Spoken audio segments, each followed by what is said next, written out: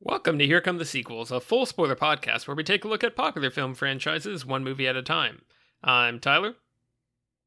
And I'm the official Tig Notaro of this podcast. What, you guys didn't know? My audio, every episode, it gets spliced in last minute to replace Joseph. I'm Alex. But Joseph is not the Chris D'Elia of this podcast. I do want to make that abundantly clear. Joseph, we are not saying that about you. And I'm Britton, and I guess I'm the Nora Arnzetter of this podcast. The one who not a lot of people know who they are, but they're kind of cultured.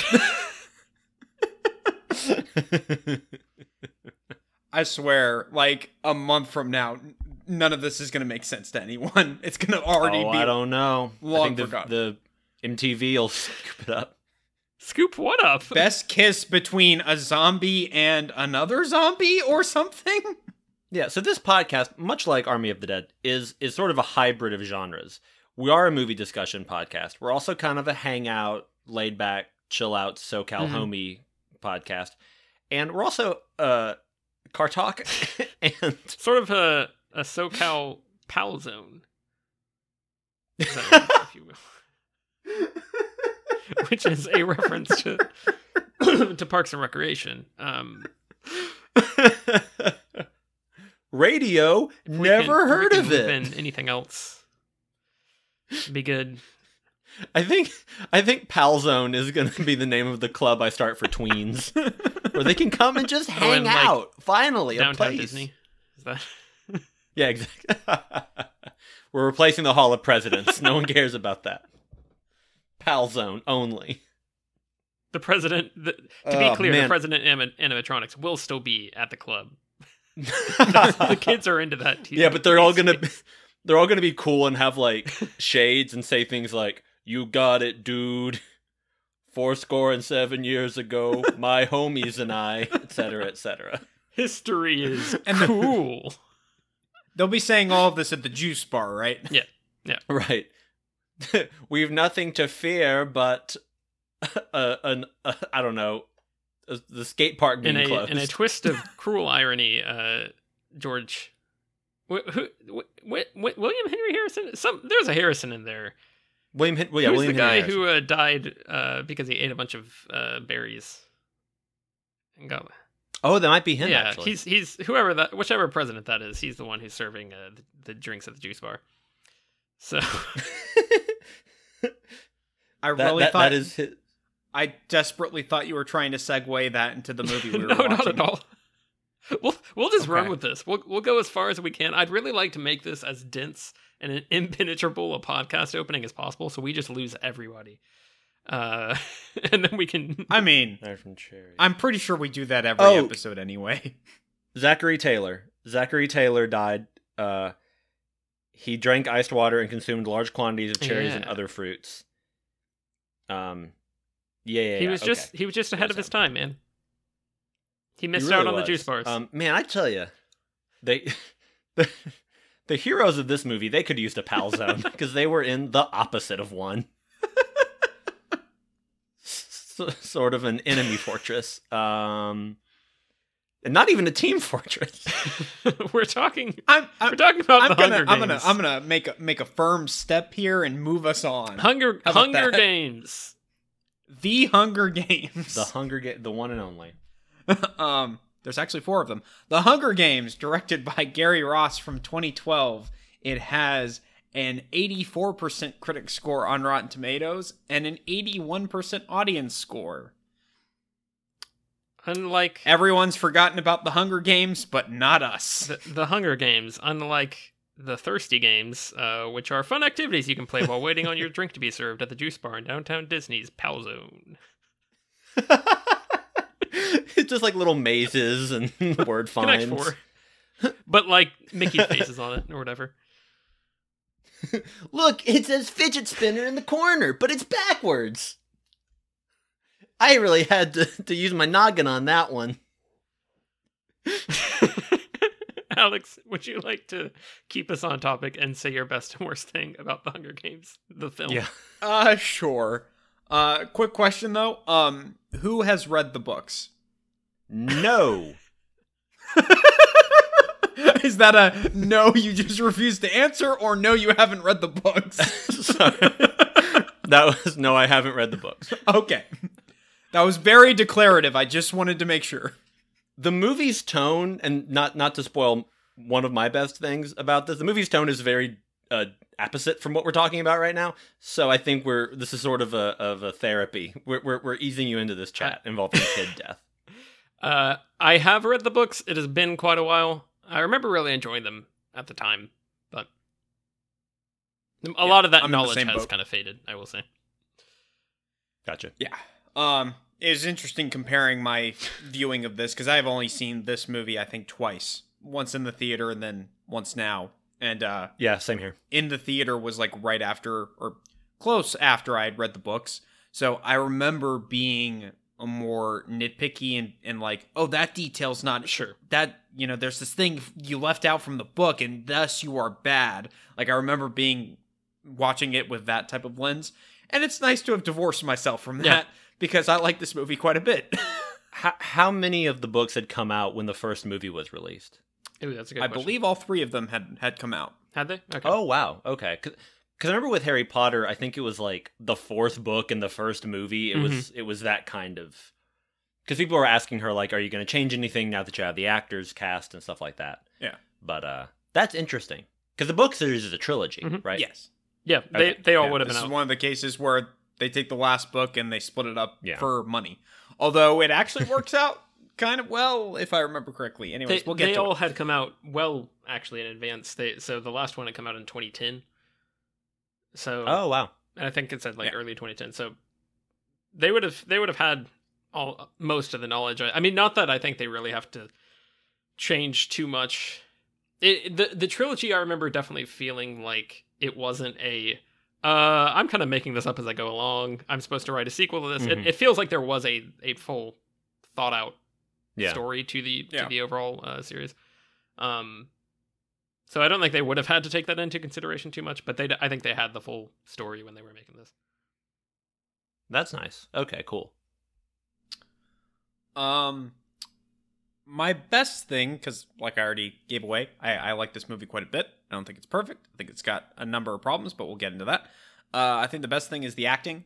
I think they just chose a lot of just like perfect people to inhabit those roles. I remember watching the movie and not being distracted by anyone when comparing it to what I remembered from the books and feeling like everyone was, fairly straight off the page. Tyler, you had mentioned in our group chat that, or you raised the question of, is this Jennifer Lawrence's best performance? And I kind of think it is. I've seen a few things outside of like the X-Men movies, which, her performance kind of declines as those movies go on. Probably justifiably. But, I've seen Silver Linings Playbook and American Hustle and a couple other things. I do kind of think this is her best role. She feels so understated, and she's using just her face to emote in a lot of places, which I feel like in some other places, in some other movies, it's the red letter media thing that I like to often pull in of like Leonardo DiCaprio's School of Drama, where shouting is drama. I feel like she's guilty of that sometimes. And in this, like the role is completely different from that style of acting. Like it doesn't work. But yeah, I think the acting overall from everyone is really, really good. If I remember correctly, I don't think President Coin I'm giving myself away. I have read the books. President Snow, Donald Sutherland's character. I don't think he plays as much of a part in the first book as he does in the movie. So it was nice having more of a presence from him, kind of knowing where everything goes, having him kind of early on. And even like Wes Bentley's character, I think might get mentioned like once or twice. He's not like a kind of main character like he is in this. But yeah, Josh Hutcherson's pretty good. I like him. Liam Hemsworth. He's there. He's just supposed to be big. Like it's fine. Yeah, I like the acting kind of across the board. Woody Harrelson, Elizabeth Banks, they all do. They all do really well. Banks is so like, it's only been in recent years that I've realized how talented she is. Yeah. and how Mhm. how dependable a performer she is. Yeah, she's fantastic. Agreed. So yeah, I'll quit rambling because I've been rambling. Acting, best thing. Worst thing, the movie feels kind of cheap, and I feel like this becomes less of a problem as it goes. In the movie's defense, most of it takes place in the woods, so it kind of, I kind of give it a Yeah. pass for that because the story just kind of, leads that way. A lot of the digital work was not good. Probably Yeah. the biggest example of that is when they have the kind of celebration, or all the champions are kind of showing up in their chariots, in this huge, massive arena with all these crowds cheering them on, and you've got the President Snow sitting up on top of his throne watching them come in, and Katniss and Peeta have their. I feel like it's described differently in the book, but I can't remember. It's their wardrobe that they're wearing. It appears to be on fire, but it's not really. Right. It looks very, very rough. Mhm. And I just felt that for most of the digital work. The animals at the end, the kind of semi-dog monster things were not great. And I Yeah. remember them being a lot of this is going to be, I remember a thing either being better or worse in the book. But I remember them being almost like taking on characteristics of some of the tributes that had gotten killed. I that is spoilers. And I guess I can actually just go off this unless you have more to say about the effects. But that is my worst thing. Those That dog is creatures? The dogs. Okay. Yeah. So if you have other thoughts, get those out.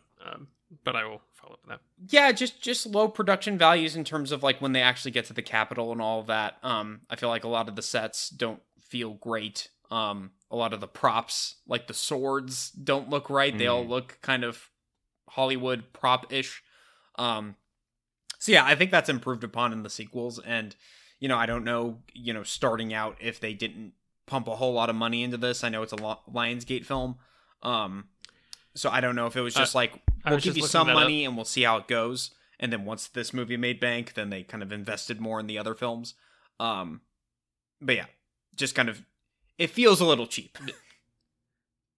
This one, apparently the budget was $78 million, wow. which is, I feel like that Yeah, feels sure. about right for the production value and kind of everything that they do with it. Because there is a lot of practical like designs and stuff, things they have to actually create. But the next three were all like 125 million plus, so they definitely took a step up after that. Yeah, I don't have a lot of kind of like you, I think, Alex. I don't have a lot of big like, oh, this is a big sweeping problem with this film. But the one thing that bothered me most was the dogs. And the reason it bothered me is because you're right, and I did have to look this up to confirm and make sure my brain was telling the truth. The dogs they take on the faces and like I think maybe the voices of the contestants that have been killed already in the book. That's It's real horrifying. weird. And they look freaky, like they're supposed to be like crazy mutated, and like they're basically torturing the remaining contestants because they're reminding them of their dead friends or enemies. That's some Annihilation stuff right there. Yeah. Yeah. And in the movie, they just look like these big sort of gross bulldog-esque things. And they look quite bad now. Yeah. Like the CGI, I don't remember being that distracted at the time. I probably wouldn't have had a very discerning eye for it when this first came out, but like they look pretty bad. The effect itself, not even the design, although the design doesn't help. The effect just doesn't look well, like composited, I guess would be the term. And I think at that point you should just use wolves or something. Yeah. just be like, oh, they've used fire earlier, cool. That makes sense for them to unleash in a forest setting. Now you unleash some wolves. That's another thing. They had mean hornets. Like you don't. I know that they're trying to kind of play into the fact that there are mutated animals and stuff, but I think in this case you could just say they're wolves and they've been trained to, they're meaner than other wolves because of X, Y, or Z reason. That was I think the only thing in the movie that really made me go step back and be like, I don't love that. I think that was a mistake in terms of adapting, especially with knowing the budget.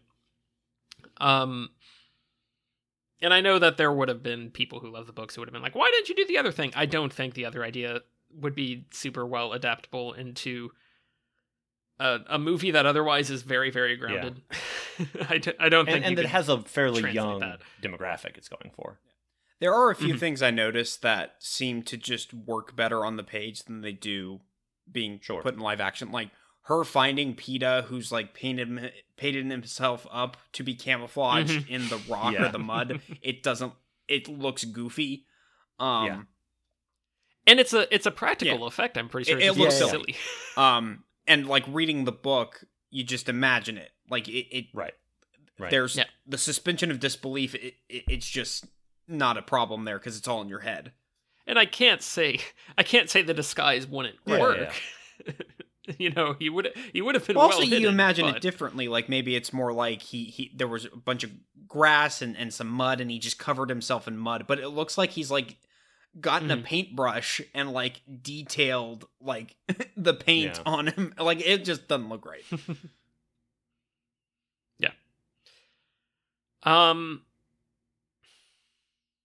As far as best thing, I think it's the world building overall, which is kind of surprising to me because I really expected to come back to this and be with my world weary cynical brain and be like, oh, this is none of this works anymore. Now it's all, I realize now that it's all very juvenile. I know I don't think we have any plans to do the Divergent series. We're not 100% sure if they made 3 of those movies, but I remember watching the first one of those not too long ago just because it was on or like somehow I ended up watching some of that and thinking it was just not well presented and felt very like immature in terms of why the world was designed the way it was. This I think is actually really interesting, and I especially think if Suzanne Collins had kind of the full view of where she was going with this story, I think it's pretty cool. Because basically the idea being that they've got all these districts and they're supposed to be presenting this, a fair agreement by killing 24 children, 23 children, I guess, every year. And the fact that ultimately, like, this is actually way worse for some of the districts than the others. Like, for some of them, it's like, oh, this is this great honor because we actually aren't that affected by a lot of the decisions that are made. And we're all, like, very wealthy and we're kind of able to prepare for this well. As opposed to the poor districts where this is literally just, we're sending some people off to die. And, we have no way of saying, hey, this is still not a great situation for us. Like, we don't want to agree to this, but we have to because you beat us in a rebellion or whatever. I think that's actually a cool premise, and I think that the way the movie really, really focuses on the differences between the poorer districts and the capital and showing, like, I really like the costumes in the capital. Yeah. I like the way people dress because it doesn't feel completely ridiculous. And I think if the movie had a higher budget, there would have been a very good chance of it kind of overproducing them. I'll be curious to see if they feel like they match in the following movies. But I think with this, it feels like this is what a society that has a ton of wealth, 100 years advanced or whatever from where we are right now. This is what their high fashion could look like. Like, the material doesn't look completely outlandish. It just looks like these are some kind of zany costumes. There's a lot of crazy makeup and stuff and hairdos. In a way that I think makes the world feel very lived in. And it especially carves out the vibe, the feeling of the people in the capital being very, very insular from anything else that's going on.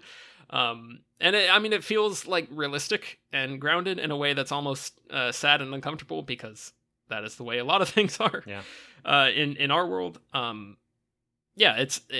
I was impressed by how much it really drives into that. And the fact that I had forgotten we see an actual riot attempt like a revolution happen in, I think it's District 11, which I don't think is in the book either, because I completely forgot about the that. book is all first person from Katniss's point of view. So I don't think we get any of that external politics stuff. And like I said, Wes Bentley's character is the kind of game maker, kind of overseeing everything that's completely not that's made for the movie. Yeah. And like you mentioned, having President Snow more involved with those decisions and kind of like bouncing off of him to be like, hey, you're making some bad decisions here, because the goal of this is to keep everyone feeling a little bit hopeful, but not like enough, not to the point where they feel like they can start a revolution. Spoilers. And yeah, I was really surprised by that like they were able to weave him in more as kind of this insidious overarching character that represents a lot of what the society tries to do to the other districts, to keep them oppressed, basically. My turn. Yeah. I really liked this. I saw it in the theater 9-10 years ago. I haven't read the books, and I remember at the time being, really affected by it, but it's been since then that I've seen it, so I wasn't really sure how I was gonna feel about it this time. I'm gonna say my best thing is Gary Ross, just overall, the director, because I was really happy with and impressed by just how mature the movie is and how serious it is without being overly earnest. I feel like, because this is what happens when something is a trendsetter, it later gets like blamed for the faults of the things that cashed in on its success. And I haven't seen the rest of this franchise, so I may not like any of them, the next 3 movies. But I feel like this one, sparked like people went, oh, we can make movies out of Divergent and the Mortal Instruments books. I'm still not convinced that the Maze Runners ended. Oh, sure. And I think that a lot of those sort of, and I don't know anything about those book series, so I'm not criticizing those authors, but those movies really just felt like cash grabs, and they really felt like, hey, we'll do like they did the Hunger Games and Harry Potter and go and just, I don't know, whatever. It felt like they were, made by committee, and it felt kind of perfunctory, like nobody really cared. But this movie really feels like Gary Ross and the writing team, it was Billy Ray and Suzanne Collins worked on the script, said, okay, what's this about and how do we do it? I loved the camera work. I liked that a lot of it was close up. A lot of the performances are done tight. It's not, there are big shots, but the movie is not this big Hollywood pageant. Kind of going back to what you mentioned about it being a little cheaper, I think in some ways that really helped my impression of the movie, because that closeness made the movie feel a lot more immediate, and it made it feel a lot more dire and kind of scrappy in a way. And I just liked that this movie manages to really understand that less is more in a way with the violence, because it's YA, that tween demographic, is such a hard needle to thread, because with kids movies like we do with Toy Story, nobody expects those to get really intense, so they can sneak up on you and really hit you. And with movies aimed at adults, you do expect them to do that, because they have more room, they can get more violent and address these darker subjects more directly. But YA is this tough kind of middle ground where you go, teenagers are smart and should be respected, and so should the art that's made by and for them. But it's a genre, so there's bad stuff everywhere. But I really like that this movie went, we're not gonna overdo the violence, but we are gonna make it very clear. And in a lot of movies, I'm sure movies we've already reviewed on this show, I would complain about not being able to see what is going on in the fight scenes. I don't know what was happening. It was too blurry. It was too close up. It was too herky-jerky. In this movie, I thought that worked really, really well, because I don't want to watch kids kill each other. And sure. I think the movie did such a good job of getting across, like, these are innocents. Until this time in their lives, they're innocent. Maybe 11 and 12, you can quibble with that. But, like, that little redhead girl running around and the curly-headed blonde kid, those are just kids. who are just randomly picked out of this thing to literally fight to the death. Like, I remember in the theater, the footage from the past Hunger Game where the kid was bashing the other kid's head in with a rock, like, really bothered me. And this, watching it this time, I was like, oh, okay, it's not as graphic as I remembered it. But what that meant was it communicated so much to me that I made it more graphic in my mind. Mm-hmm.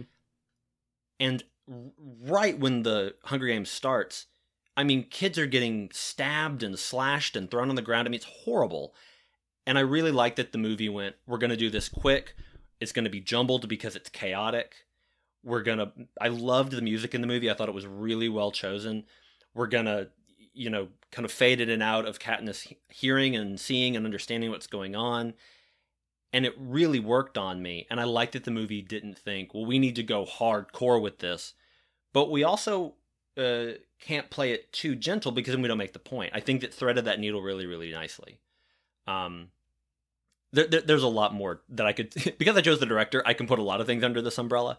So I'll kind of cap it there and we'll explore the rest of it. Basically, I loved the way he shot it, and I liked the movie felt mature and serious without feeling melodramatic, which I think a lot of poorly done YA stories can feel that way. I've been watching Supergirl, which is a show that I really, really like. But let's be honest, the Arrowverse shows, they're YA shows. That's not a bad thing to be, but they're YA shows. And they can get pretty overwrought and cheesy at times that maybe they don't always intend to. And I didn't really get any of that with this. As for a worse thing, it's kind of tough for me to parse this out because I'm going to say it's the length. But at the same time, I think it's because it's almost 2.5 hours. It went by pretty quick for me. I watched it in one sitting, like it didn't really bother me. Yeah. But it's weird to me that as long as it is, it still feels like there are things that aren't fleshed out enough. And I think a lot of that is just the hazard of adapting a book to a movie. Specifically, for me, it was Rue, who again, having not read the book, I imagine it's like a Neville situation in the first Harry Potter movie, where in the book, that moment at the end where Neville stands up to Ron and Hermione is like a big deal because it's a book. You can have all these little mentions and kind of updates on Neville throughout the book. They don't feel distracting. But in a movie, you have to be a lot choosier about, well, where do we put the camera on and what scenes do we use?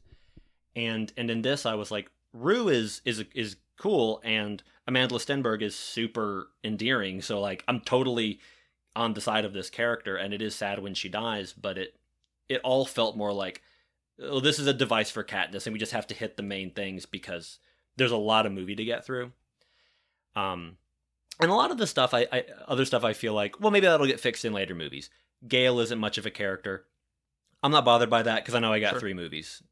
There's a lot of the commentary that I think is really well done, but it feels kind of shallow. We got 3 more movies. I feel like there are elements of this movie where I went, I totally understand what you're saying. I just wanted a richer experience of it. Really, I think with Rue is where it hit me the most. And a little bit with, is it Cato or Kano? Cato. At the end, which we'll get into, where I was like, wait, I like this, but I want you to explore this more. Yeah. Yeah. And, yeah, so it's this weird blend of like, I don't want the movie to be longer, but I do want it to, I want certain elements of it to be richer. Overall, I think it's a very rich movie, and I got a lot out of it, but for what I was expecting to.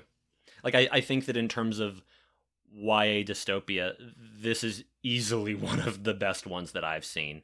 It doesn't feel like a cash grab. It feels like a story they're trying to tell and to tell effectively. And for me, it really succeeded in that.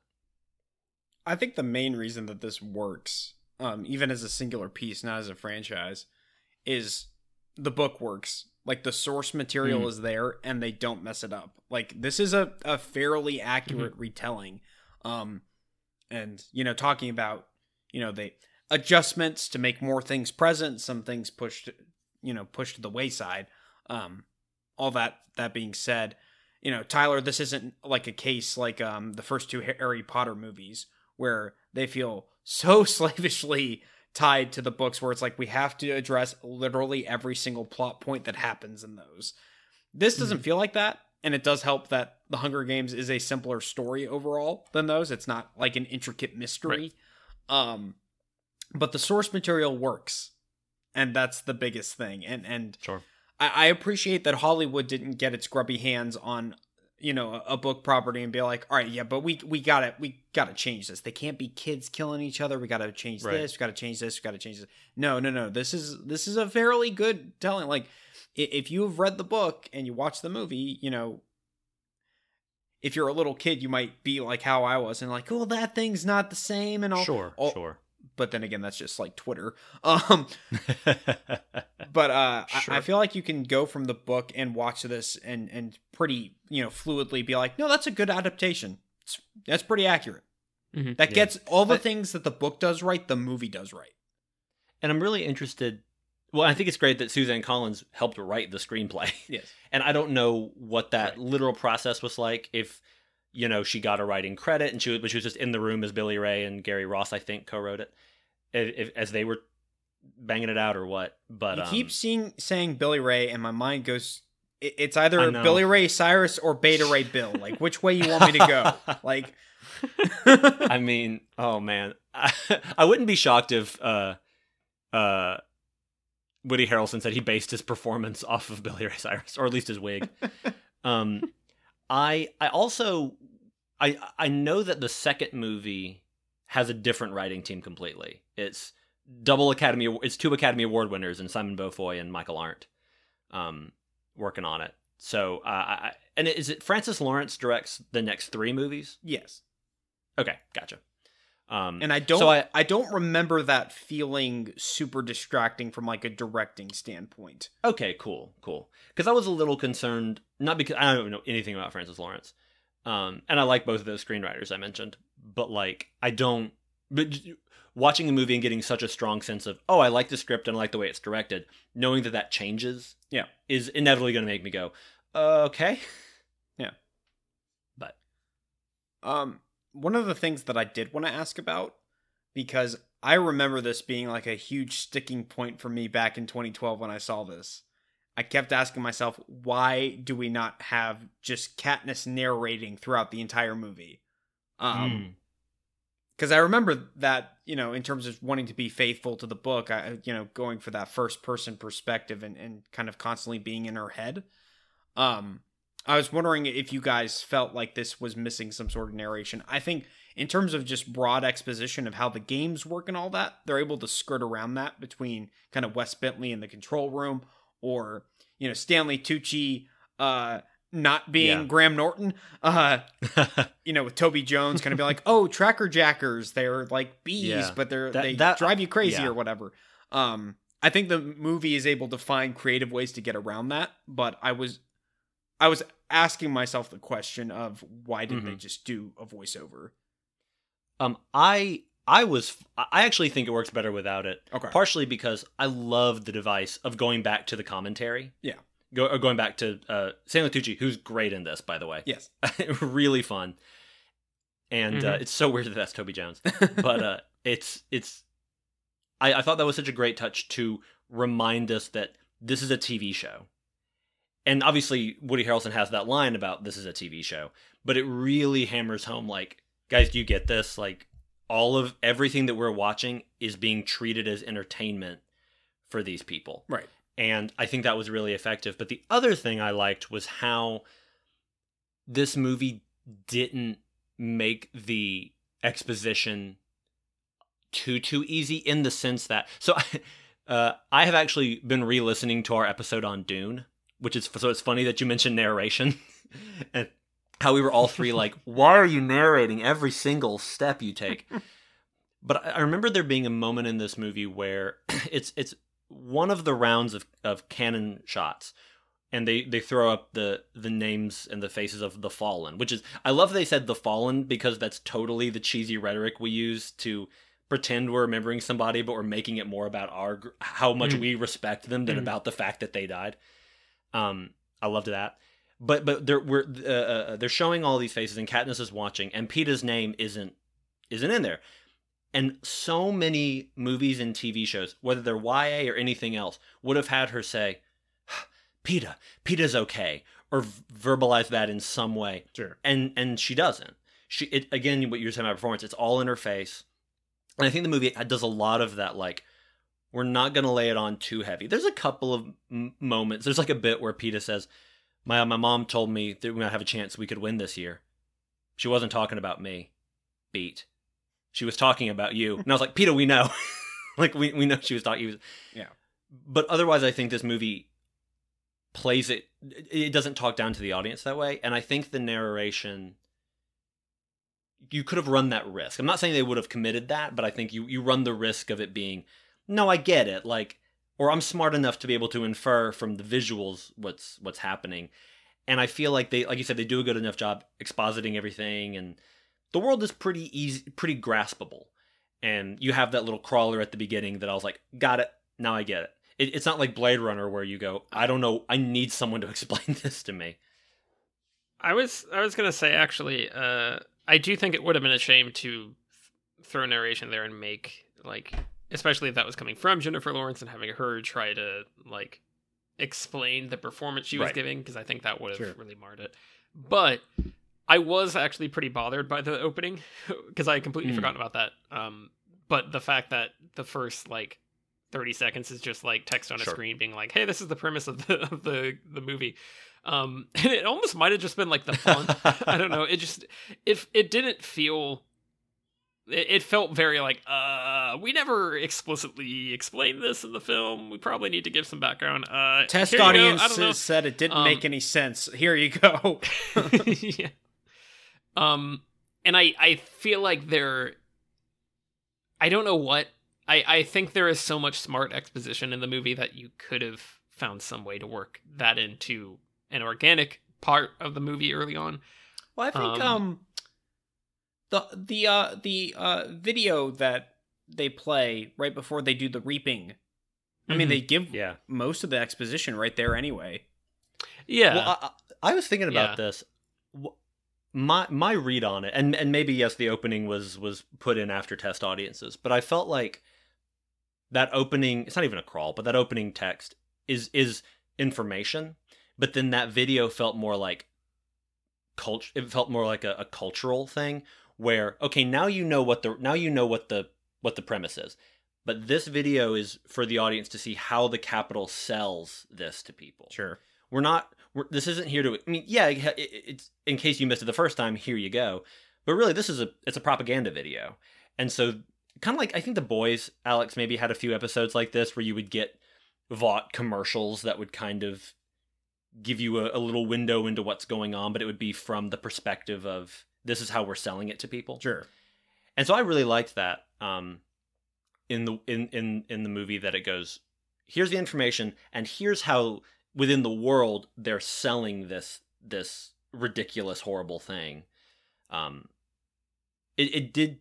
At first I wondered if it was repetitive, and I went, oh, I think that was the intent, or at least that's how I received it. Yeah.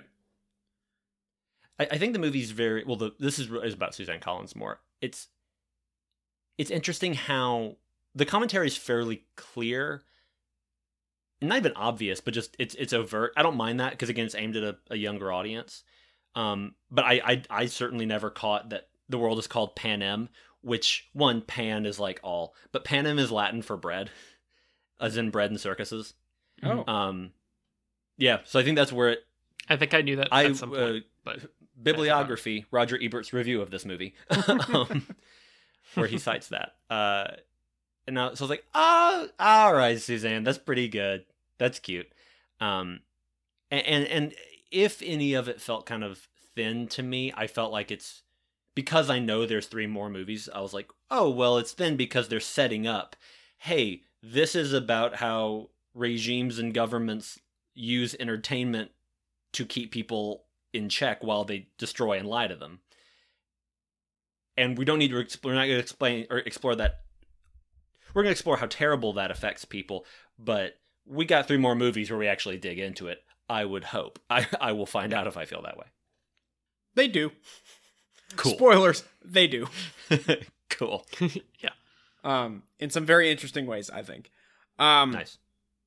I guess I wanted to circle back to Gary Ross's direction, because this is another thing. It's amazing how much your opinion can change on a movie in nearly a decade. Yeah. Kind of like all of my comparisons for this are like based on my theater experience of like, that's not like the book. I didn't like that. I didn't like that. So going into this, I remember being very irritated by the direction and specifically the camera work and the editing. I felt that the movie was going too far in shying away from showing the violence, so much so that it was kind of taking away the impact of what was happening. Rewatching it this time, not really at all. Yeah. Because it is very clear, like, that opening scene when the game actually starts and everyone starts running to the cornucopia to grab their weapons, and she, Katniss is trying to figure out what to do. You do see, like, it is quick cutting and stuff. You see violence. You see, like, kids getting grabbed and, like, being, like, stabbed and cleaved repeatedly. Like, it's horrible. And I appreciate that, they're able to somehow work around that, because when I did watch it originally, I was like, oh, are you guys just doing quick cuts to get it down to a PG-13? Like, did this get an R rating and you're editing it down to shy away from the violence? That was kind of the theory in my head. And, I think the movie does a nice job of leaving in the impact. While also not, Britain, to your point, it doesn't, like, live in it. It doesn't revel in it. Right. I remember when I saw it thinking, this movie doesn't have action, it has violence. Yes. And I like that. It's not thrilling, it's not fun, it's terrible because it should be. Like, we should feel bad that this is happening. And for me, in terms of shaky cam and quick cuts, if it comes from a character place, I can give it a pass.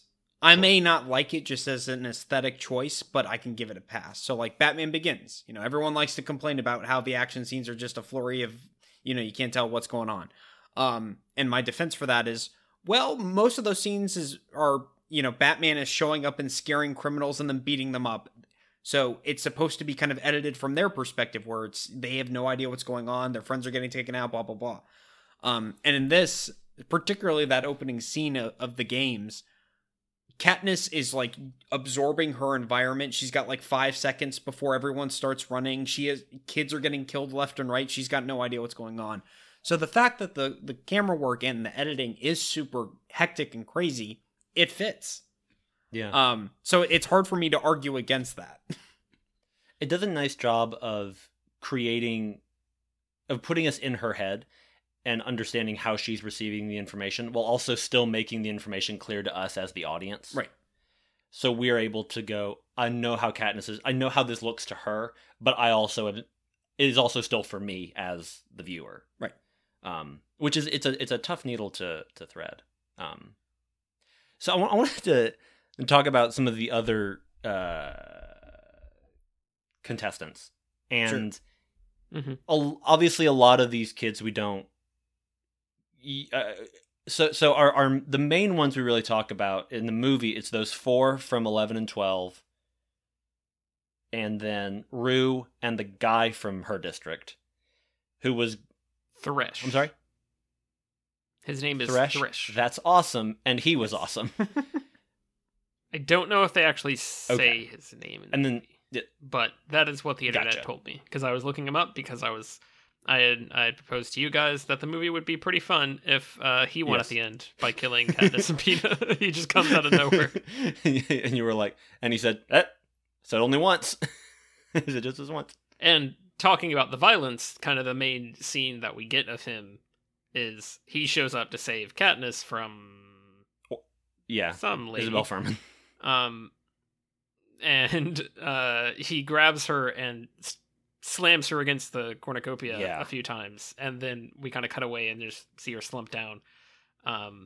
It's real good, and real effective. So we focus on them, and then Katniss and Peeta. Are there any in the book? Are there any other contestants who they maybe explore, not just name, but explore more, that are sort of short shrifted in the movie, or is it still pretty much that collection of characters? From what I remember, I think it's fairly accurate to the book. I think maybe when the cannons are firing and she's at night when she's seeing like the list of everyone that's fallen. Right. I think she might, have some narration in her head about like, oh, I remember this character from training and that character was doing Gotcha. that. Yeah. There might be a little bit of that, but it's not like that didn't need to be in the movie. Sure. Yeah. Yeah, not something that you could have really translated Gotcha. well, I think. Because I think there is more time that she spends with Sure. Rue. Like you were talking about. Because definitely in the movie, it is... Rue helps her. She goes and blows up all the food. After Rue tells her to use the Mockingjays to find her. And then she finds her. And then Rue dies. And like... It's very much these are the actual plot points needed to have this be an emotional journey for Katniss. I think there is more of them trying to survive together. Well, I kind of liked in a way that there were so many anonymous characters because because those are teenagers, specifically younger teenagers. You just need to show me their face, and I'm like, no, I feel it. Like, I don't need to know the whole biography of this kid. I know he just got killed in a gladiator match. Yeah. Like, that's all I need. But I found it, while I was watching, I was like, look, they did such a good job casting those 11 and 12s because they got a bunch of good actors. But look, Jack Quaid, my man Jack Quaid, Huey is in there. He kills superheroes. You know he's dangerous. Ken Ludwig is Kano. He's on Vikings. He fought a bear on that show. Nuh-uh. Isabel Furman, who Thresh kills, she was Orphan in Orphan, so she's got orphan powers or might be a witch. I haven't seen the movie. And then the other one is Levin Rambin. Her last name sounds like Rambo. How are we supposed to beat them? With berries and cunning. That's how. They don't use berries on them. That's a different plot point. It's with bees. Are they who you're talking about when you say 11? Yeah, Cato, Marvel, and the women. The ones who were hunting Katniss. They're from, I think, ones and twos. One and two. I'm sorry. Yeah, Katniss You're is right, from I 12, reversed it. Ones and twos. Yeah, because Rue and Thresh are from 11. Okay, my bad. The ones that the I was you threw me off when you said that earlier, so I had to make sure. I'm sorry, I meant the rich following ones, the ones and twos. Yeah. Yes. I also the rich white people. Exactly. The rich white people who I thought it was very funny that 3 of them come from or would go on to things where they get to be violent in other media.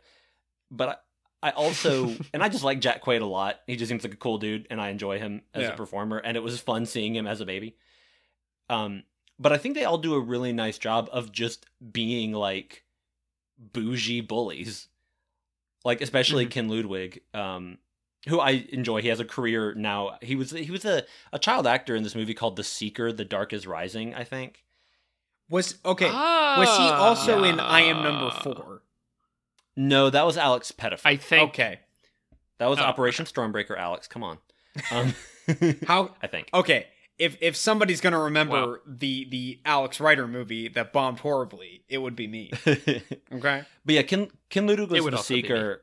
And I'm sure he's done other stuff. He did this. That's fascinating. He's on Vikings. That is just such a pull from my childhood brain. But yeah, now he has a career out of being huge because he's a very big man. I thought he was really good in this, and something I alluded to earlier.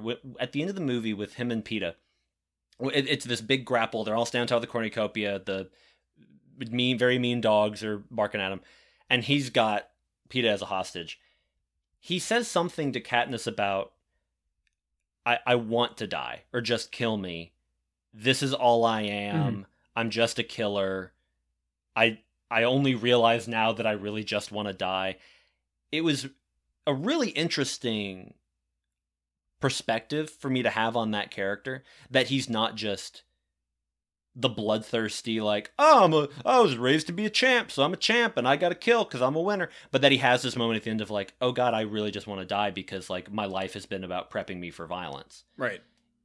And I kind of wish they had fleshed that out a little bit more. Is that something that's more explored in the book, or have I now just projected so much onto this character in that moment? I honestly can't remember. I want to say, from what I remember, the book like makes him out to just be like an irredeemable bad guy, and we Sure. don't get that moment of humanity at the end. I could be completely wrong on that. There could be Yeah, more stuff. I'm not I 100% honestly sure. do not remember. Okay. Yeah, because it was just an interesting moment where they didn't, and it didn't feel like the movie was trying to. I think humanity is the right word. Like they weren't trying to go, wow, don't you actually feel bad for him? So much as they go, even he is a person. Like he is also a victim of this system in that he has been raised to perpetrate it. Yeah. And what has that turned him into? And he has this moment of realizing I am a monster Well, in my own way. I actually like the way it's kind of like we only get that at the end because the rest of the movie he's surrounded by his friends. He's surrounded by his group. Yeah. So I like that at the end. No, he's that's the only way he can accept defeat is to basically open up his feelings and be vulnerable. Right. I don't know. I think that's neat. They probably could have snuck in some kind of line of dialogue during the Caesar show segment when all of them are getting interviewed by him right before the games. Sure. But aside from that, I don't know if they could have added any other moments for him. Yeah, that's a good point. I also really liked all those interviews. I thought those were it was like they captured reality television contestants so well. Yeah. Because that everything behind the scenes is so dour, and again, it's all so close up and tight, and then they cut back, and I don't know, everyone's just talking like they're on American Idol or something, or like they're about to go play the Super Bowl, and it was saying the most mundane nothing. Yeah, Like, proud to be representing my district. It's a great honor. Yeah. It's a great honor. Yeah, I just thought it was all just really, really well done. And talking of Gary Ross's direction, this is not necessarily relevant. Before I forget about it, I really liked that he had this attention to detail, even down to when Katniss and Peeta go on to the train. He spends a lot of time in that scene focusing on the food because they've made it so clear that like they might get to eat a squirrel, maybe. Like they are so poor, but now there's like powdered cakes and trays and serving dishes and all this stuff. And I thought that again did a lot without them coming in and going, we never get to eat this. This is so fancy. Yeah. We just see them looking at it and we get everything. And there's also a great shot when Prim, Katniss' sister, is called up that they show the back of her head as she's walking up there, and they pan down to show her tucking in the back of her shirt because like Katniss had taught her or reminded her to do earlier. And I was like, that's a lot. That's so good. That's also that's a straight really out of the good book. choice. Oh, nice. Yeah. And I just thought it was like done nicely where the way the camera just slowly pans down without making it a separate cut. Yeah. I just thought that was really well chosen. Yeah. The music is also very good. I guess, do we want to just get into the romance? Or I guess half romance, because one side is actually meaning it and the other side's faking it. Yeah. That's for Kind sort of. of. In the book, and this is the main reason why I brought up the narration, as far as I remember, Katniss is faking the romance the whole time. Okay. And so she is talking about how she's playing it up for the cameras. And the movie is a lot more ambiguous about it, which I remember feeling like that was a problem when I first saw it. Although that might have just been, I don't like Peeta very much. I don't know. But you get to the end of the movie and she's like, well, I guess we forget now. And he's like, oh, I don't want to forget. So I feel like that's the only time when they really like, it's not quite definitive as to kind of what they're trying to get out of this pseudo romance. But yeah, I remember the kind of interpretation of that being a little different between the two versions. I don't know if it ever is definitive in the book though, because I know that I'm pretty sure in the future entries that it becomes more of like an actual love triangle. Yeah. I think it develops in that, but I think for most of the first story, I think she's playing it up for the cameras. Sure. I feel like the idea is, to me this came across in the movie, is the idea that by the end she's kind of come around and is, at least she cares about him. Yeah. Well, I wondered if some of that wasn't maybe, it was more of like soldiers in the trenches, like we have bonded over this thing, we are keeping each other alive, and is it being expressed as romance, but it's actually this other thing. And I know that it's not a love triangle. I don't think it's a love triangle as much as like Edward, Bella, and Jacob, but they was still kind of drifts into that area. Yeah.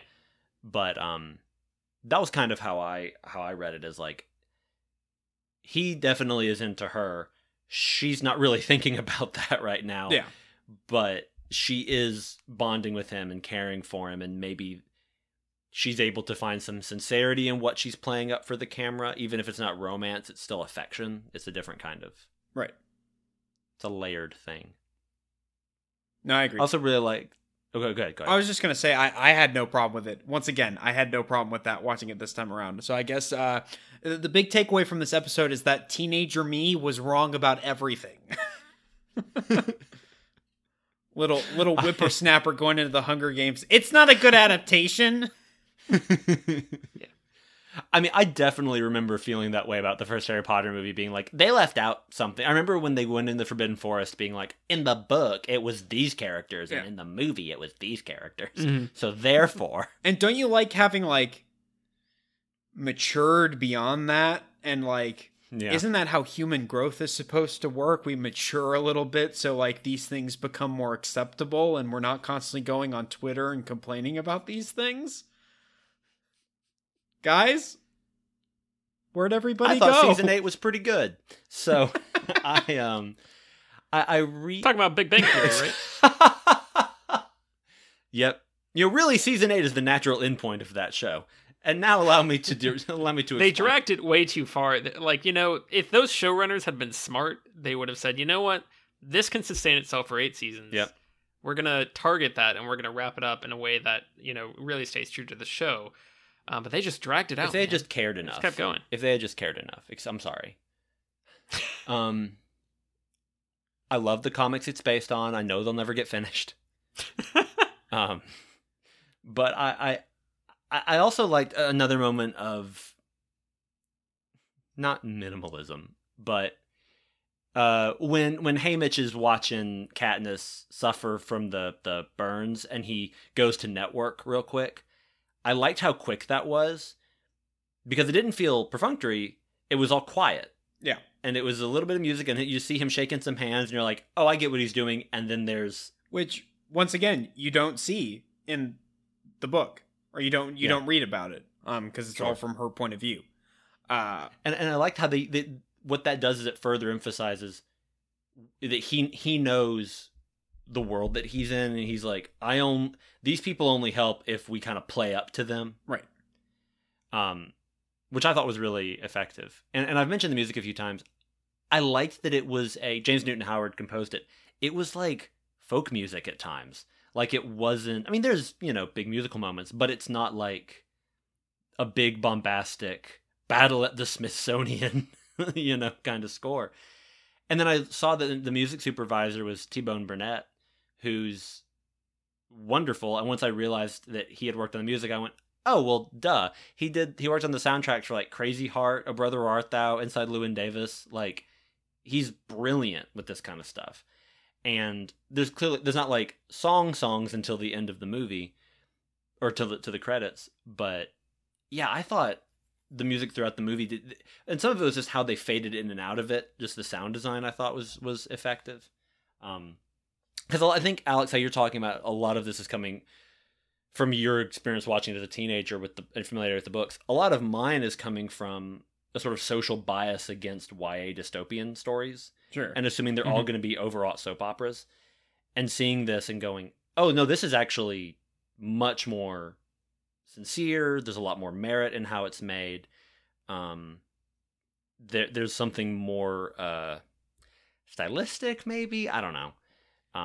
It is interesting because right around the time that I was getting into the books for this, was around the time that the Twilight movies were coming out, and the stigma for that started immediately. And I, even back then I was like, oh, those are trash. I don't care about that. And somehow I gravitated to Hunger Games.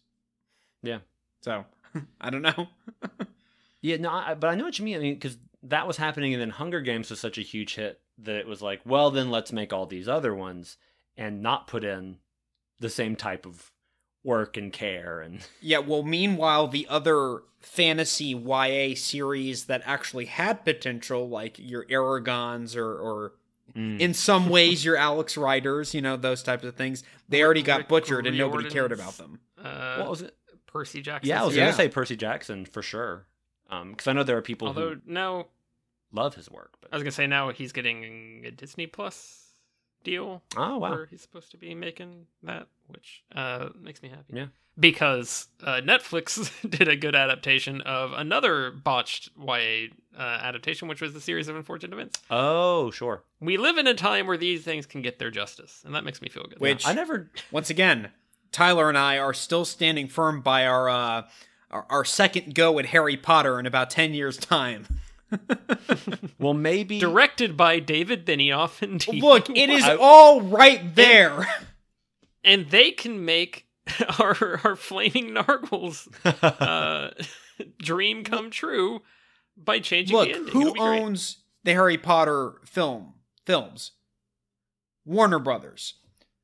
Which streaming service does Warner Brothers happen to own? Guys, it's all right Crackle. there. You have it. It's in the palm of your hand. Cut the fat that is the Fantastic Beasts movies and do this.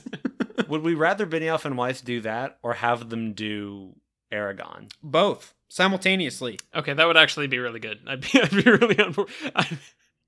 See, I pair Benioff and Weiss with shows that I know. I don't have I voiced my opinion about how they should do the Avatar remake. I don't think, I think so. you Just might have. because on the podcast specifically, we've talked about Oh, I don't know if you have this. on the podcast. I have talked about this. I am convinced that they should do this because it will make everybody very angry. But then they'll do a really good job and everyone will be like, okay, this is, maybe it's because they have something that they're just adapting and so it works. But then at the end they'll do they'll switch it so that Katara ends up with Zuko. And then everyone will get mad again. It'll be great. It'll be so good. Trust me, Netflix. You want to do this. We got off on such a tangent there. I would really love to see them do an Aragon series. I don't know what's going on with that, but that would be they'd be the right choice for that. Anyway, One scene I did want to ask about, because this is where I feel like some exposition or an explanation as to what's going on really is needed. They keep cutting back to the scene where something has happened to Katniss. She's like laying on the ground. She's weak, and Peeta is being like verbally abused by his mother, and he's throwing out the burned Right. bread to their livestock, and he gives her a loaf of bread, and that's supposed to be the first kind of emotional connection of them, and thus making it kind of weird when both of them are paired together to go to the games. His mother, whose name was Javette, Of course. because she hates things involving loaves of bread. I did want to ask, because I can't remember. I don't think in the movie they clearly state what Katniss is doing there. Yeah, I never really got that either. I think the idea in the book is that that don't was know. a point where her family was nearly starving and they didn't have anything, and she was like trying to scrounge together something for her family, and she like stumbled over weak, and Peeta came to help her. I think that's it, Gotcha. but it's not established in the movie. that Yeah. sounds right. Well, there's stuff, and I think the movie ultimately explained it with her dad having died because he was a coal miner and there was an explosion. Yeah. And then her mom, I guess, sort of shut down. That was something where I was like, okay, I think I get all the information here, but there's a little bit of... I think the movie does a decent job at condensing that stuff, because that's not ultimately what the story's about. The story's about Sure. what happens at the games and kind of the inner machinations thereof. I think, Gotcha. kind of breezing through, here's Katniss's backstory, here's what her home life is like. We'll get, once again, to your point, Britton, we've got 3 more movies. We will get back Right. to this, we promise. Sure. Most I of Catching Fire, if I remember correctly, is a mix of expanding on the familiar relations in District 12 and the political stuff. Like, I think Okay. most of Catching Fire is like, all right, remember all this stuff that was kind of interesting in the last one? Well, now it's the focus. Gotcha. Yeah, I liked how when she's having this conversation with Gale at the beginning, and he keeps saying these hopeful things like, well, if we didn't have to have the Hunger Games, or if people didn't watch, well, they're going to. Yeah, but if they didn't, they're going to. And I really liked that, because again, a lot of movies would someone would go, "You're such an optimist." Well, is it optimism? And then they would explain each other to the audience. Or if you really wanted romantic dialogue, he would admit to supporting a fascist dictatorship, and then she would be like, "I'm gonna make out with you now." Right. But I little peek into Alex's history. No, I'm kidding. Look, I mean, George Lucas dialogue. I mean, a man after my own heart. Oh, that was what you were... Okay, I'm sorry. I didn't know what you were referencing. My bad. For some reason, I was thinking you were referencing Rise of Skywalker, and I was like, there's not a conversation like that. But can it not be both? I see. Can we not retroactively? It could be both, I guess. But I liked how, again, the movie was showing us and not telling us. Sure. They were like, we can have these characters being themselves, and they don't need to... I don't know. They don't need to constantly be restating their motivations to each other because they already know that, but we're getting to witness it through the dialogue. Yeah. I don't know. It's like when you see movies and people come in and they're like, "Hey, how's the new head of marketing doing?" "Pretty good." "Well, it's your first week. I should hope it's going well." Yeah. It's all that kind of stuff.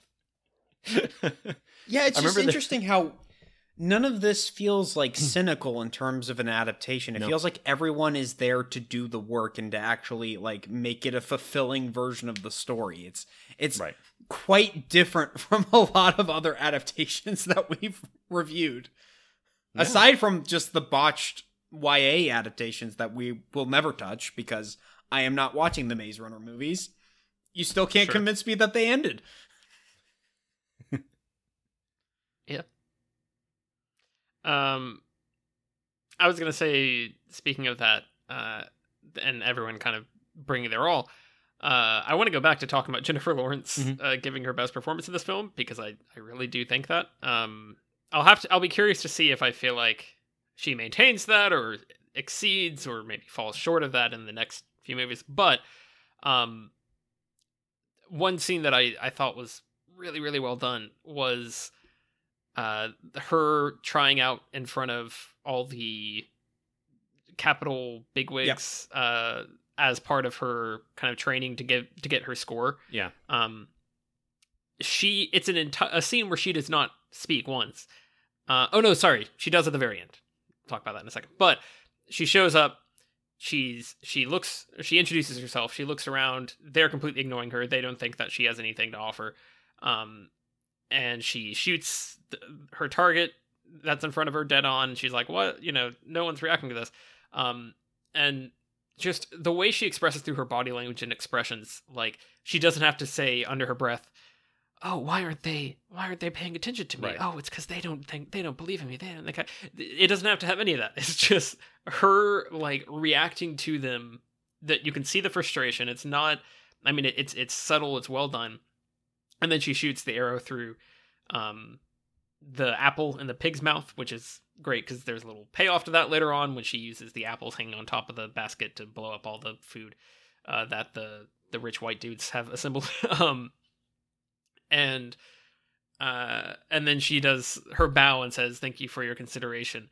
And the way she delivers that, the way her body language of the bow, she walks away and then like comes back and drops the bow down, which I for some reason a part of me wants to say that is like an accident that they ended up going with. I feel that feels like something dredged in my conscience consciousness that was a like film mistake. I could be wrong. That could have been something Gary Ross wanted her to do.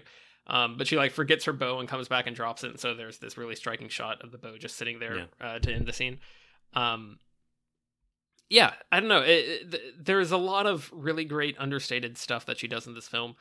And I feel like a lot of her other really strong or really well, highly praised performances have her talking a lot and doing an accent. And I just can never, like, it never quite feels believable to me. Did you have to? I felt this way, but... Go. You finish your thought. I was going to say Winter's Bone. Yeah, I felt that way. What is the one where she plays the broom sales lady? Joy. Joy. Yes, felt kind of similar about Joy. Did she do an accent in Silver Linings Playbook? I can't remember. I don't like think a Philadelphia thing, or Okay. But but in American Hustle, I think she had to do like some kind of broad Bronx thing or something. Yeah, if I remember correctly, she's not great in that movie. Although I didn't like that movie very much to begin with. So. I also felt that way. That not about her, but I mean, I wasn't a fan of that movie, despite it starring some wonderful people. Yeah, but yeah, I feel like she's doing a lot in other movies, and not because she's doing a lot because she was told to do a lot. Right. But this one, I think she works really well. And to me is the most impressive she's been in anything I've seen her in. I would definitely like to rewatch Winter's Bone and Silver Linings because I just didn't absorb Winter's Bone very much when I saw it. And Silver Linings Playbook I liked. I thought Cooper was really good in that. But similarly, I don't. It's been a long time since I've seen either movie, and I think that those are the two that I liked as movies as well. She actually hasn't done anything since Dark Phoenix, which I know was only 2 years ago. But she also, there was just a pandemic, and she probably was like, you know what? I've got my money. I'm going to take a break. I'm kind of tired of being famous because everyone's mean to me. I'm going to just like chill. But yeah, I think she's great in this, and talented lady. I really need to rewatch Apocalypse and Dark Phoenix. I really need to re-examine the nuances in her performance as a lady who does not want to get out of the makeup chair. Well, I should rephrase that. She never wanted to get in the makeup chair to begin with. Yeah, but I mean, when you have a text that layered and that it calls you, she felt called to that text every day. It's about the craft in the piece, Alex. I'm doing a lot of pretentious actor gestures, listeners. A lot of things that someone would do on Oprah. I like to imagine that they wrote her a check literally every day she was on set. She would constantly per diem. They'd be putting on the blue makeup, and she'd be like, "Why am I doing this again?" And somebody would just like out of frame just hand her a check, and she'd be like, "Oh, yeah." Eric, no, you have a family. You have Charles. You have me. Now go kill Apocalypse. I forgot that we reviewed Apocalypse on the show. I consistently forget that we did that movie. I'm pretty sure most of the planet has forgotten Apocalypse at this point. Some people move on, but not us. Woody Harrelson is also good. I like him. Mm-hmm. This is, not a super difficult role for somebody like him, just because he's such a gifted performer, but he does a good job. You're just going to say just because he's drunk all the time. No, because he's a wonderful actor. But yeah, it's... Mm-hmm. And I'm really excited. Philip Seymour Hoffman is in the next movie. For Venom 2, Let There Be Carnage, right? Yeah, for sure. Because you'll get to see Woody Harrelson. Does Woody Harrelson drunk on violence and power? At what point did Woody Harrelson start using like really bad wigs? Is this the first time that happened, or is that like? Do we have like almost like a trilogy of bad wigs? Like, I want to know. What's the other one? What am I not? Venom. Of? No, but are you saying there? What's the trilogy? What's the third? No, I'm saying like in terms of franchises or something separate from. He's Hunger looking Games for the third. Not explaining myself very well. I don't know. Sorry, Britton. I ran over a probably very good tangent about Philip Seymour Hoffman. So I was thinking Philip Seymour Hoffman's in the next movie, and so is one of my favorite actors. I think one of America's best actors, Jeffrey Wright. Are you kidding me? I'm so excited to see him. Oh, I forgot about that. And Philip Seymour Hoffman, I believe he's in the rest of the series. I could be wrong. Yeah, and they had because I want to say they had to pull.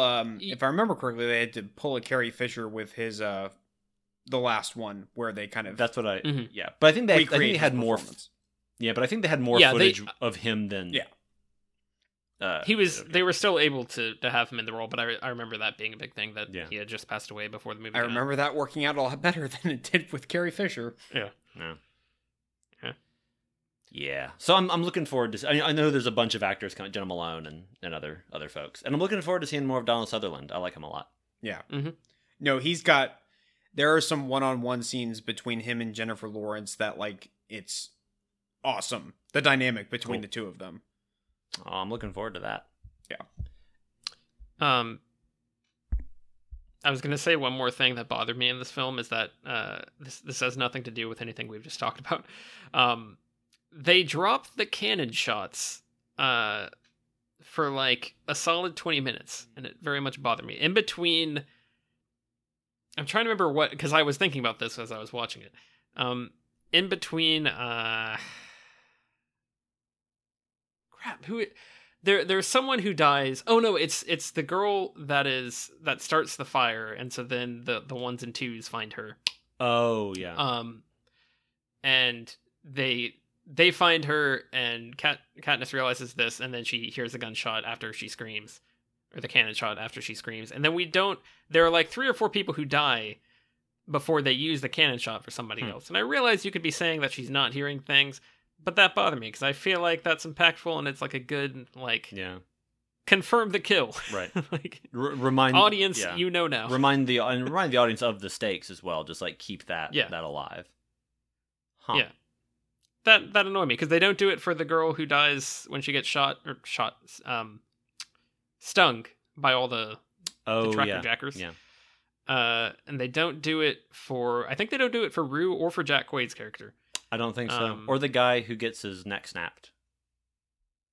Yeah, I don't think they do it for him either.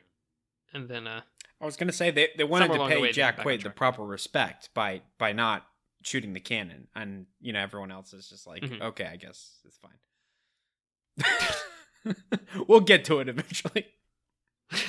I like to it's an audio glitch. They're just they keep pressing the button over and over again, and then when eventually it gets fixed, you just hear like 1,000 cannons go off. I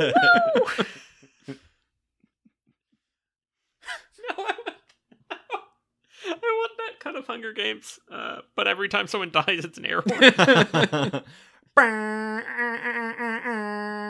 Kato getting mauled by the wolves at the end.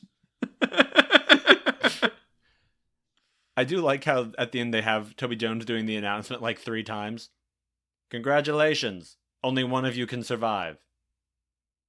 Never mind, both of you can survive. Are we sure that not just one of you can survive? Okay. I really You're both surviving. I really like all the details, and circling back to Tyler, just the world building and kind of just the way the game is set up. It's such a simple idea, but it works so well. And just the ways that they manipulate it, and they set up that the Capitol has like this super advanced technology, so they can have weird things like this super crazy fire, or the tracker jackers, or we don't like the beasts at the end, but like they have them just come out of the ground like daisies. Yeah, exactly. Mm-hmm. Or the fact that they can just like so easily call them off at the end. Right. Yeah, it's just like a really, really neat premise. It's one of those things where you look at it and you're like, I feel like I should have thought of it. That's a really cool thing. Yeah, it works. Does that mean we're ready for letter grades? I think so. Yeah, probably so. I'm just gonna go A. A minus almost might be like, I don't know. For some reason, A minus doesn't sound as right to me as A, even if it's a little high. I'd rather go higher. It just really impressed me. I was more affected by it than I think I would have otherwise expected. And everything we've said, I think just the basic movie stuff. It looks good. I like the performances, the fire looks really silly in a lot of places, but like whenever the movie relies so much more on other effects that it uses to greater effect. So A minus does sound right to me, so I'm gonna do A minus. Yeah, I think it's very, very solid. Even very, very good. There's just a few things kind of with the budget restrictions, and then some of the tensions of adapting that I do think get lost a little bit. Sure. But overall, a really effective movie. I guess I'll go the lowest. I'm gonna give it a B plus. Most of it just comes down to the production value and some of the cheap effects and stuff. That kind of really brings it down, particularly the creatures at the end. I think that's very, very rough. Sure. Back to Britton's point, some things that they could have probably altered a little bit or enhanced to make it a little more powerful, and some stuff they could have, probably cut out maybe a bit more. But overall, really solid start. And it is one of those cases where I remember how high I think the rest of the franchise gets with the next couple. So I'm kind of giving myself that wiggle room. Gotcha. Sure. Exciting. This is one of those times where, like, immediately after the podcast, I won't do this, but it's like I want to start catching fire, like, right now. Yeah, same. I do too. But I know I'll forget about it in a week. So. That's pretty dangerous, Alex. Probably go outside if you're going to catch fire. I would recommend. There are probably videos on YouTube you can look up to, like, figure out how to do that. Tyler, if I go outside, it's just the ocean. Well, then you'll be safer. Yeah. It also won't work. Alex is like, and you're having a great night. Shoom! And just self-immolates. Well, here's to a good episode, boys. Where'd my matches go?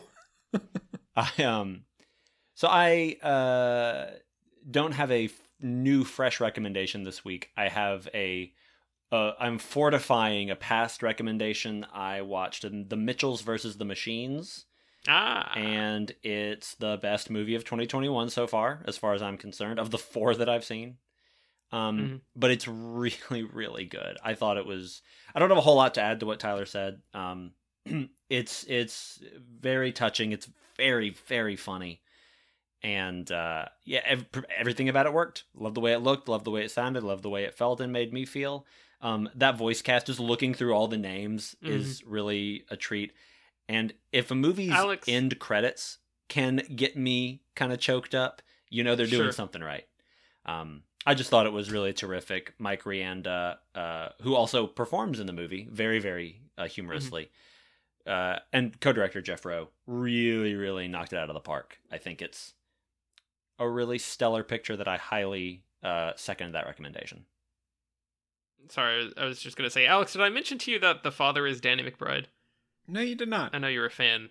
I know you're a fan of McBride. Yeah. So Maya Rudolph is the mom. Very funny. You're a Fanny McBride. It was there. I had to.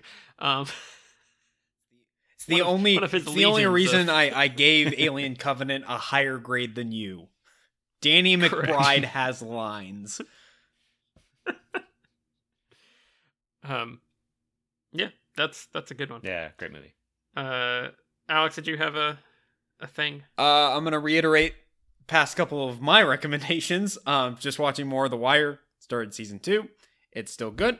And Mayor of Easttown, there's 1 episode left, and it's still good. There you go. I'm just, for some reason, I'm in a gritty crime drama mood or something. I don't know. Nice. I don't have a specific recommendation.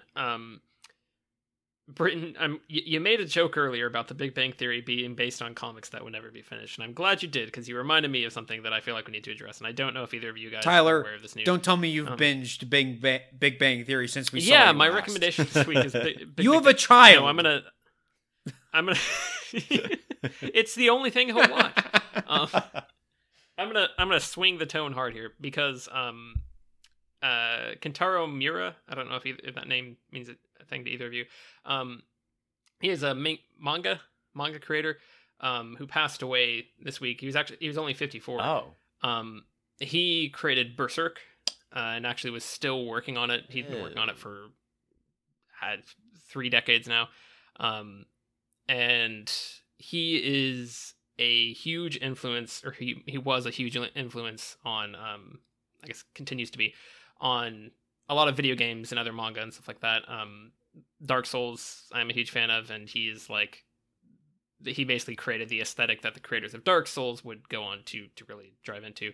Final Fantasy is another. Whoa. Apparently, because the Berserk stars a character who has a giant sword, and Gotcha. apparently that was a big influence on like Cloud from Final Fantasy and Yeah. that sort of thing. So like a lot of people that I follow and kind of I guess listen to have been talking about him and how much of a loss that is. The fact that he didn't get to finish his kind of magnum opus. And I've read the first. Dark Horse publishes Berserk in these big fancy hardcover volumes. I've read the first volume. I have the first volume, and I like it quite a bit. I plan to continue reading it eventually. It's kind of up in the air if anybody will ever actually take over to finish, but apparently it leaves off in a fairly solid place to end the story. But my recommendation would be just to go look up about a little bit about what people are saying about his passing and the influence he had on him. Just kind of look him up and see if you can find some interviews or people talking about him, because I guarantee that if you are anyone who kind of is in that sphere of, you enjoy video games, even comics, things like that, you'll probably find people who are really affected by his passing, and he is probably someone who has had a greater influence on things that you enjoy than you realize. So I just wanted to throw that out there. I don't know that that Berserk would be for everybody. It's pretty violent. It's kind of gory and crazy. I think it's pretty cool, but it's a lot. Yeah. So I don't necessarily want to recommend that to people, but I would say look him up. Try to familiarize yourself with him a little bit, because he's probably an unsung hero in something that you enjoy. Sure. So I'm gonna have to look him up then, because that is I think I knew his name, but I didn't know that's that scope of his effect. That's all. That's interesting. Well, yeah. Is there anything else, boys, or are we ready to go? Alex, do you have your flame retardant suit ready? You know it. Tyler, where can they find us? You can find us online at herecomethesequels.blogspot.com. You can find us on Twitter at HCTSequels. You can email us at herecomethesequels@gmail.com. We're on iTunes, Spotify, SoundCloud, all that good stuff. I apologize for not knowing how to follow up Tyler's beautiful recommendation and making the energy weird. So because that was lovely, and I with... didn't want to I didn't know how to what to say. I mean, I think the energy's, basically the same as how we began, which is to say, we have no idea what's happening right now. I've been Alex. I've been Britton. I've been Tyler. And you're having a pretty good night.